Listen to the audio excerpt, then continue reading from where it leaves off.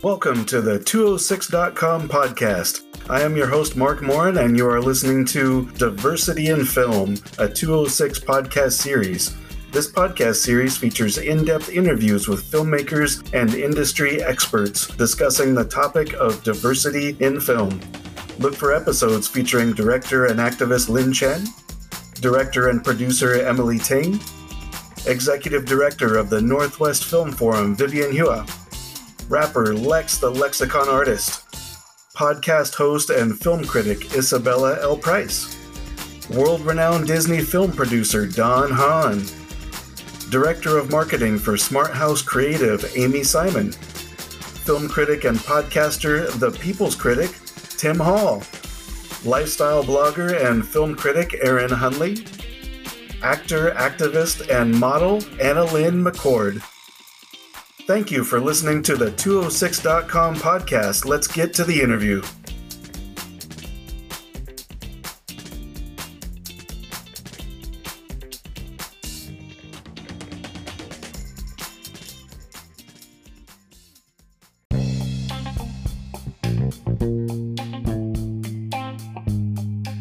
This is Mark Morin with the 206.com podcast, and I am talking with Lex, the Lexicon Artist. Lex, hello, welcome, and how are you? Hey, I'm good. How are you? I'm doing really well. Thanks for being here. I really appreciate you taking the time. Just tell me and tell us, who is Lex, the Lexicon Artist? Lex is my independent rap project, and I like to describe it as cerebral pop rap, inspired by pop culture and life experiences, and also multicultural perspectives. I've noticed in your lyrics and your style, it's a very 90s hip-hop era vibe. Is that intentional? No, actually, I'm trying to go for early 2000s because that was the kind of music that I listened to during that time. I do mostly rap music, but I try to incorporate a whole bunch of different instrumental and musical styles to it as well, including some rock-influenced tracks, some industrial or metal-influenced tracks, and plenty of, pop music and hip-hop, pop music and electro-pop, especially in the new album. So yeah, while I do have a lot of early 2000s sounding pure hip-hop tracks, that certainly isn't like the box that I confine myself to. And yeah, I think that there's a little something for everyone if people take the time to listen. Yeah, that's one thing I noticed about the new album, which is called Alter Ego, which was released right at the end of March, is it's very diverse and has a lot of different styles. So it sounds like that was a real goal of yours to really have that variety in there, right? Yeah, the feedback I've been getting so far is that every track is someone's favorite track, or at least in their top 5. And that's something that's really important to me because I think that I have quite a diverse listening base, and people are interested in listening to different types of music, and I'm also interested in making different types of music that sound really different and represent different parts of myself, different alter egos of myself, so to speak. Ultimately, I want to showcase all these parts of myself, and I want to challenge myself and break out of the box that I'm used to creating, writing, and performing in. And I think it yielded some really good results. I never try to stay with just one style of music. I like to experiment, and I really took it to a whole nother level for this one because I just really wanted it to sound super different and have it appeal to almost everybody you can think of.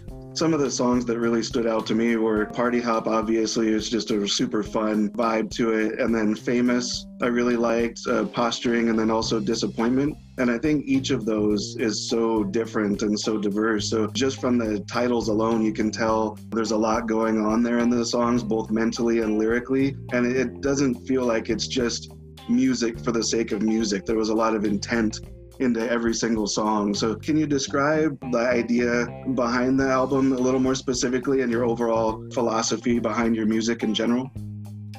Sure. I would say overall, my philosophy behind music is I never want to be background music. Obviously, my stuff can be played as background music if you would like to, but the focus of the music is almost always, I would want my listeners to analyze the lyrics. That's really important to me.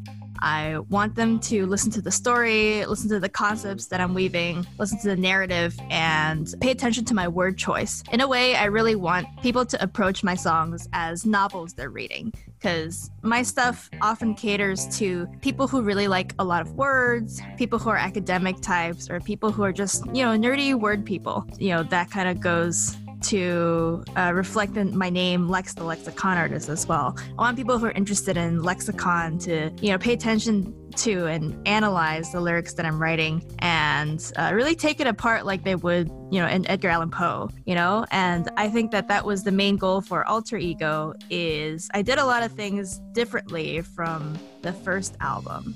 And I feel like a lot of them actually came through. For example, here's some things that I did differently for this album. For example, I did my best to include more melody and singing. I took more risks with the styles of music. I did more collaborations, and I feel like the topics were more, spiritual and philosophical as opposed to concrete. So when I wrote Raging Ego, a lot of it was, this is my experience and I lived through it, so I'm going to talk about my experience of doing this thing, right? Like, it's very, very concrete, it's very, very realistic, and it's almost like an audio diary in a sense. But this was a lot different in that I tried my best to write some abstract lyrics as opposed to concrete ones. And so everything sounds a little bit more poetic and not necessarily as literal as the stuff that I've written in the past. So things can be interpreted different ways. Try to make stories about the theme of alter ego, different personalities of yourself that might be living in yourself at any given time.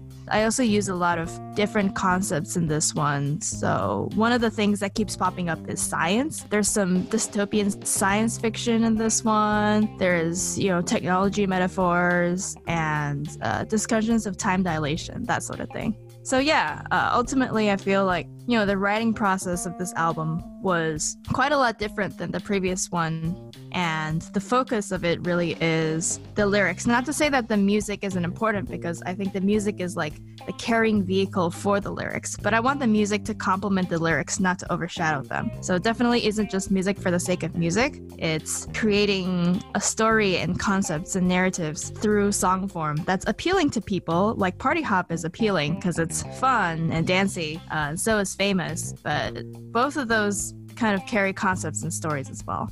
Yeah, that's really the vibe that I got just from, I've listened to the album just a couple times through, so I'm getting to know it a little bit. It seemed like you did a lot more exploring with Alter Ego, whereas Raging Ego, when I listened to those songs, it was more like you were really kind of opening up who you are to the public and, really kind of expressing yourself.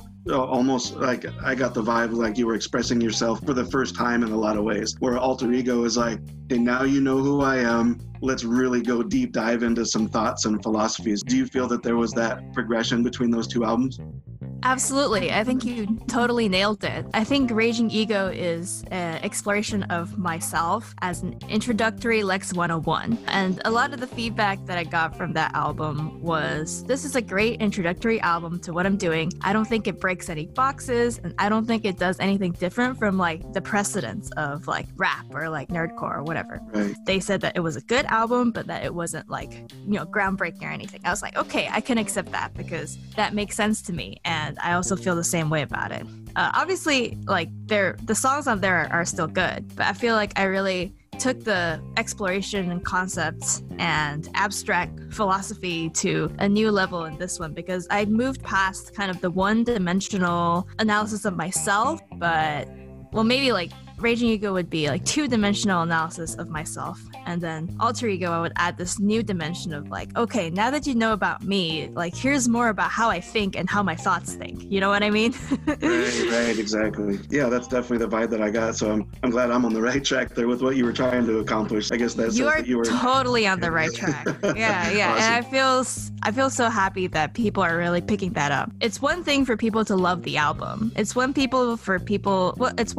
for people to say, oh, I love these songs, they're great, they're fun, It's another thing for people to understand what I'm going for. And I think most of the listeners do. There are some people who haven't necessarily gotten it, but most people who are listening understand the steps that I was trying to take to differentiate myself from my last album. And I think that's a really important thing to do as an artist, is to grow from your last album so that you're not making the same things. I think a lot of sophomore albums suffer from rehashing the last album too much and not really exploring new locations and concepts. And I think that I managed to avoid that, so that makes me feel good.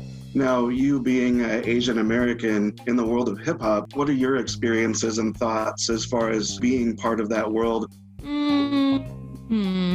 It's a really interesting question. I think Asians in hip hop is starting to get more accepted and starting to get more common, especially in recent days. Right. There's like an all Asian hip hop label called 88 Rising that's really popular right now. They've turned out some really big artists like Joji and Rich Brian and the Migos trio from China called the Higher Brothers, right? And that's just 3 of their roster. And, you know, Aquafina really kind of broke through her rapping thing and entered into the world of film and TV, right? And so I think that Asians in this sort of like hip hop, rap / music world are getting more shine nowadays. However, I certainly don't think it's still common. I think it's still something that people are trying to get used to, especially Americans. A lot of Asian folks in entertainment find a lot of success in Asia, but because of the perpetual foreigner myth that exists in the US, it's still taking a while for them to really be accepted outside of just Asian American circles. Yeah, I think there's still a really long way to go, but we're starting to see some changes now.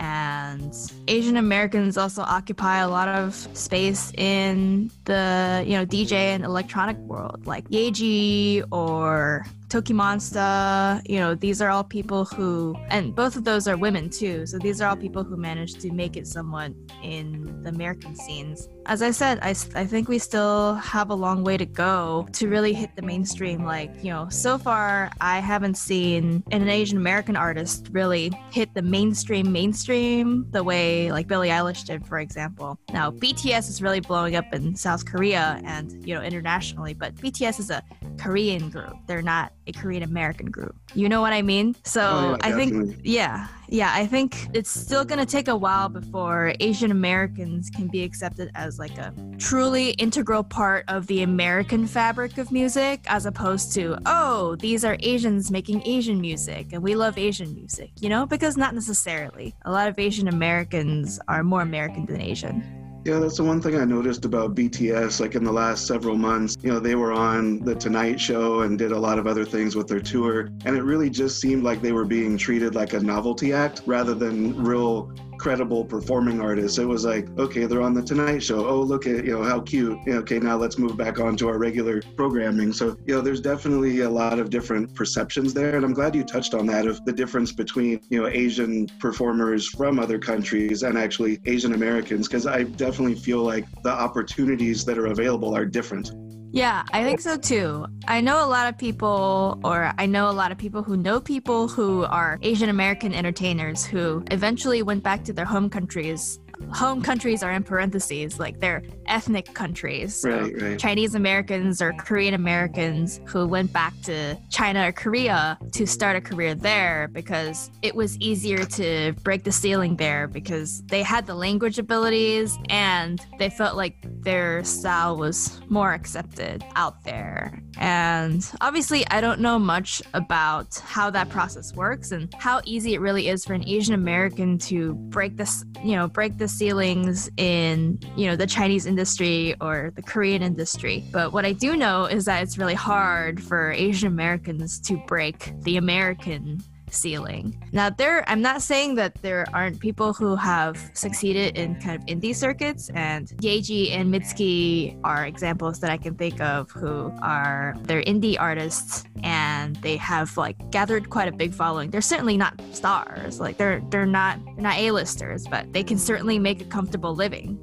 Now, you had mentioned Aquafina, who her being in The Farewell, I think was a huge moment, and especially her winning the Golden Globe Award for her performance in that. And then I guess if you combine that with what Parasite did through its festival run and then eventual awards to winning the Best Picture Oscar, what were your perceptions of that process over the last year for both somebody like Aquafina for the movie The Farewell and for Parasite? So I don't really feel any which way about Aquafina, so I'm just gonna put that out there. Like, I'm not a fan. I don't dislike her. I think that it's great that she won an award, but she's also done some, controversial things that people don't necessarily agree with. I think all I have to say is that good for her, and she really made the step from being like, a novelty rapper into doing some more serious roles, like in The Farewell, which I haven't watched, but I hear it's good. And also like Crazy Rich Asians, where, that was one of the big Asian American centered films that came out, and I think it did a really good job about portraying the life and cultural struggles of an Asian American person who is dating an Asian person, a wealthy heir to like a multi-million-dollar corporation, which I thought was an interesting story and definitely portrayed some of those tensions really accurately. And it was able to, put Asian Americans in the center of the spotlight, and for people to see it as mainstream, starting to see it as mainstream, because, Crazy Rich Asians memes, Crazy Rich Asians merch, popularity, like all that stuff was becoming mainstream. And it kind of put Asian Americans in the fore. Now, Parasite is, I think, a different story. And Parasite is a purely Asian film. I think that that's great. So here's where kind of my perspective muddies a little bit, because I don't really see myself as fully Asian American, and I don't really see myself fully as Asian. I can identify with both Asian American stories and Asian stories, like focused purely Asian narratives. I can acknowledge when something is Asian as opposed to Asian American, but I wouldn't say that I identify with one over the other. So I think that the fact that Parasite had such a huge success and was received so warmly by audiences across the world, including the US, which is so opposed to everything that's foreign in a lot of ways, and some people don't even bother to read subtitles. So I think that was a huge breakthrough for Asian films specifically. However, that's not to say that the success of Parasite is necessarily going to translate to a bigger embracing of Asian Americans in the American film industry, because Parasite was created by the Korean film industry, by Korean actors. And Parasite also, suffered the common snub of their actors. So you probably know that Asian actors don't receive nominations for their performances, but Asian directors do. And Asian studios, production companies, they get recognized, but the actors don't often get recognized. Even though Parasite broke so many barriers, I'm so proud of it. I'm so happy for it because it deserves it. It's such a good film. I think that there was still some inherent bias in how the acting was treated, and it kind of shows that there's still room to grow on that. No, you're totally right. There really wasn't any mention of any of the actors specifically during all of this, hype and the run that it had. And some of those actors are some of the better ones working in Korea over the last several years. I totally get what you're saying. I would say it's similar to how we were just talking about BTS in Parasite. There's that, I think what you turned to, it's that foreign, aspect to it of like, it's almost more acceptable to like it and to bring it into the culture because it is from somewhere else. And I'm glad you brought up Crazy Rich Asians as well, because I feel like that movie and the success that it had was even more of a watershed moment for Asian American culture and moving that forward than even Parasite was. Because I remember going to see Crazy Rich Asians in the theater, and there was probably about 80 to 90% Asians in the auditorium that I saw it in, and you could just tell there was such a joy and pride, and it was like an event, like they were dressing up, the whole family was coming out, and I just felt like this is something special that's happening right now, kind of like what happened with Black Panther when that came out. To me, Crazy Rich Asians was the same vibe, where Parasite, I had a real struggle of getting a lot of my friends to go watch it. And it wasn't until it started getting all of the big nominations and awards that people finally would go watch it. And even then, it was a struggle because, you had mentioned, about subtitles. So many people that I know, they just won't watch a movie because it's subtitled, and they come up with these crazy reasons. I'm like, what are you talking about? I mean, you're missing so many good films. It's crazy. It was interesting to see the difference there in how each of those two films was received in a totally different way. Yeah, I would absolutely say that the reception was very different and the marketing was very different. They're two very different films, obviously. One of them is a romantic comedy and the other one is a whatever you would call it. Right. Psychological horror drama comedy. But I really think that Crazy Rich Asians was a watershed moment, as you said, for the Asian American community because they saw themselves reflected in the screen. They saw Asians who had grown up in America. They saw, going back to Singapore, meeting relatives who speak English, but like they're from Singapore, like Asian Americans can relate to that. They saw actors that they're familiar with who are Americans, but who look like them speaking English and living like an American lifestyle. And you, of all people, must know this, but representation is really important. And I think that a lot of people who got their families together, got their communities together to go out and support Crazy Rich Asians, I don't think that they would have felt that Parasite was as relatable. Do you know what I mean? Oh, absolutely. Yeah, it was a totally different vibe.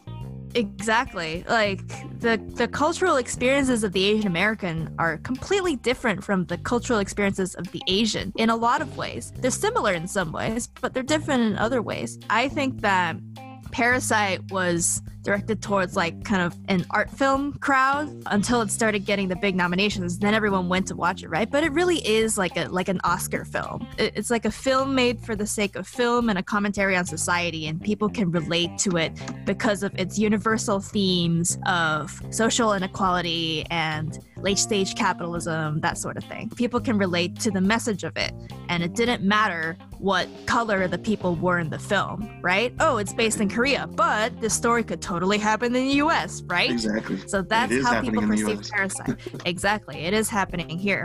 But I think people like Parasite despite the fact that the actors were Asian and the movie was Asian. But people liked Crazy Rich Asians because the movie was Asian American. And it was like a bonding moment for the community. It was like a pride moment for the community of Asians who were born and grew up here and often felt like they didn't belong or felt like they weren't American enough to be on the big screen. And finally, they get to see these people who are just like them, who grew up just as American as they were and acting on the big screen. So that was a huge moment for them, I think. One thing that a lot of people have told me that they saw in Crazy Rich Asians, or I guess that they didn't see, was that the Asians were not specifically there to do martial arts, and they were not the villains of the story. They were just people. And it was a little bit of a fantastic story in the way, I mean, it's called Crazy Rich Asians, so these people are crazy rich. So there's that element, but that's real too. That's something that exists in the Singapore culture and stuff like that. People are crazy rich, but it's just to not see those stereotypes at all in a movie that's just Asian people from beginning to end, I think was the big difference there in how they were perceiving what Asian American people are. Yeah, I think it's a big deal because of it was a Hollywood film. It was a big studio Hollywood film with an entirely Asian American cast, barely any actors of any other ethnicity. Right. And yeah, you're right. There wasn't any martial arts. There weren't like stereotypes of Asian women or stereotypes of Asian men. You don't have that yellow face stuff because everyone actually is an Asian actor. So we don't have the Mickey Rooties or whatever, plenty of other examples, or, Dragon Ladies or all the other Asian stereotypes that used to exist in film. So people are very happy about that. How much of an impact has the last year and a half and those two movies in particular had an effect on you, if any? Yeah, I think it had an effect on me. I think it showed me that it is possible for Asian people or Asian people of an Asian background to resonate with people who aren't Asian and to resonate with a larger swath of the American population. And for me, that's really important because I talk a lot about my multicultural experience through my music. And I want it to be just an accepted part of me, not something that people will point out saying like, oh, that's a great Asian rapper, But I want people to see my experiences first and foremost and not look at my ethnicity as something that would other me. Does that make sense? Like they see me, they see my face, but they don't react in a, oh, wow, like that's unusual sort of way. They just take it take it like as it is. They just take it at face value and then appreciate me for the content that I create. That's my ultimate goal. I want people to see me for the content that I create, and I want people to, Americans and, you know, people in the West specifically, to kind of be able to see my Asianness as something normal and not foreign. I think these movies showed me that it is possible. It's not easy, but it's possible. It's important for you to be recognized just as an artist, not as an Asian artist, I feel is what you're communicating there. Going back to your music, do you feel any sort of a responsibility to push that forward, or are you just more like, hey, I'm just going to make my music because it's who I am?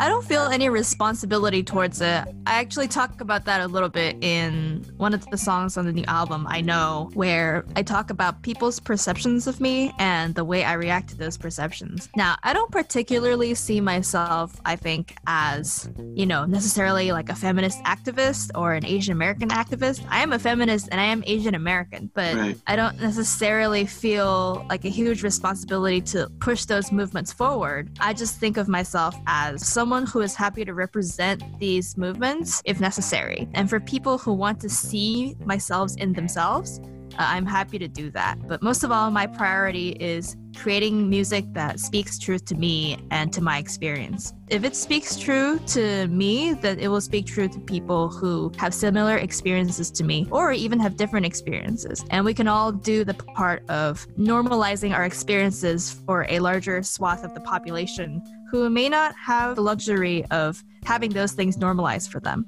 I totally get that. And I feel like in listening to your music, that really comes across, where you're basically just presenting yourself as a human being, not as like any particular segment of humanity. So it's more of real thoughtful and mindful concepts instead of like really waving any particular flags. Yeah, I try not to wave any particular flags, and I think it's really obvious that I'm left, you know? Like, it's really obvious that I'm liberal. It's really obvious that I support justice and equality, and anyone who denies that I support any of those things just doesn't know who I am. Like, they just don't know my personality, and if you don't know this basic thing about me, then I don't even care what you believe in, right? But, like, I also don't feel the need to write songs specifically about feminism or specifically about Asian American issues. I just like to inject those like where they seem appropriate. Like, oh, you know, like this song could, when I'm telling this story in this song, it might bring up some of my experiences as an Asian American. Okay, great. Then I will include it a little bit. So I will always write my songs through the lens of someone who grew up as a woman and also Asian and Asian American, but I try not to write songs that are only specifically about those things. Like, I'll always go through the perspective of it, but for the most part, you know, I like writing songs about concepts, thoughts, and experiences that are true to me as a person. One thing I wanted to touch on too, just with a bit of an unknown future in front of us right now, like I know that's had a huge impact on what you're able to do without being able to tour or that type of stuff right as your album has come out. What type of ways are you able to utilize to get the word out there about your music right now? Yeah, so I have a Patreon where I stream full concerts, and then I do like Instagram or Facebook live streams sometimes. None of that is really a replacement for live touring, because obviously there's nothing that can really replace that. Like, there's a reason why people go see live music. It's for the experience, and that experience is just kind of off limits to us right now. So I'm doing what I can, but I'm also not stressing out too much about it. I finished the album, I released it because I know that the fans want to hear it. It wouldn't make sense for me to delay it until the outbreak is over. And so I released it, but I'm finding alternate ways to access my audience and get them interested. Yeah, some of these things I'm working on right now. You know, I'm working on commentary for every single one of the songs. I'm going to talk about how I created the songs. All this is going to be on the Patreon. I have digital concerts scheduled, and I'm also working on like some visuals for each of the songs that I'm going to post on social media. So I'm still doing my part, engaging my audience, posting visuals that they can react to, that they can use to accompany the songs, asking them questions, that sort of thing. But as far as like distribution, I think that'll have to wait until I can be on the road again, because it's quite hard to garner new audiences when you're not on the road. To me, it feels like you've been really fluent in being able to use things like Patreon and using social media. So I'm glad you're able to continue that and expand on it. Thank you. Yeah, I'm just trying to supplement what isn't there right now. It's not a replacement, but it'll do. That being said, I do hope that we can return to normal one day and I can get back to being on the road, because really, I think live performance is my bread and butter, and it's the thing that I enjoy doing the most. Now that I have this entire album of new songs, I really want to hit the road and perform all of them and have even more fun and be a performer again and make the performance even better. Right, well, that's really the essence of hip-hop and rap music too, is that live performance and engaging with the audience. I totally understand where you're coming from with that. Yeah, I mean, there is one other route that I think I'm going to be working on, and that ties into the theme of this podcast too, is I am starting to think about potentially syncing my music to TV and film. Oh, nice. And I don't know where to start from that yet. What I do know is that it will probably be an effective way to distribute my music during a time where I can't get new audiences. But if I manage to get my music on a TV show or movie, then that will absolutely increase my audience level. However, I don't know how to do that yet. So it's going to be, it'll be a work in progress. I'm going to have to put some feelers out and think about what would be the best way. Well, I feel like that if you're able to do that, it's going to be in a really creative, thoughtful way. It's not like you're just going to be like, okay, all of a sudden a song like Party Hop or LEX or something like that is going to be just thrown into a song just because. I feel like you would have a lot more of an intent of like, how does this song fit, either the TV show or the movie or what have you. So I'm glad you're really thinking along those lines. I mean, hey, like, if Marvel wants to feature Party Hop in one of their TV shows, like, I don't care how appropriate it is, just take it, Like, I know people who have gotten famous and gotten the ability to tour because their songs appeared in, like, Big Mouth or Into the Spider-Verse, And, like, that's, like, what they're known for. They're like, oh, like, your song appeared in Into the Spider-Verse, cool. And I would love to have something like that. But, yeah, I would hope that it's appropriate for the material. You talked about your Patreon, talked about your social media. Now your website is thelexiconartist.com. That's where pretty much the focal point of where people can find you and branch out from there, right? Yep. On my website, you have everything from my music to my social media to my Patreon. I'll have that linked on the website post for this podcast episode. For those of you listening right now, don't worry about writing anything down, but you can find Alter Ego right now through thelexiconartist.com, also on Apple Music, iTunes, Spotify, Bandcamp. So Lex, anything you want to add before we close things out? I don't think there's anything more. Thank you for having me on. This is a really fun conversation. Thank you so much for taking the time. I really appreciate it, and hopefully I'll talk to you again soon. You too. Take care now. This is Mark Morin on the 206.com podcast, featuring the series on diversity in film with Lex, the Lexicon Artist. Thank you for listening, and have a great day.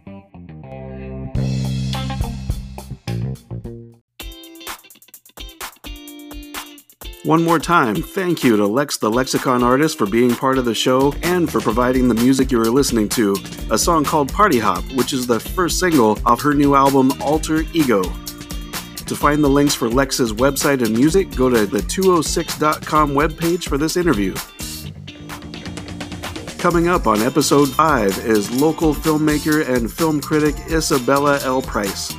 We always have a blast talking to each other, partly because we rarely agree on anything when it comes to movies, and this interview was no exception. As always, thank you for listening to the 206 Diversity in Film podcast series.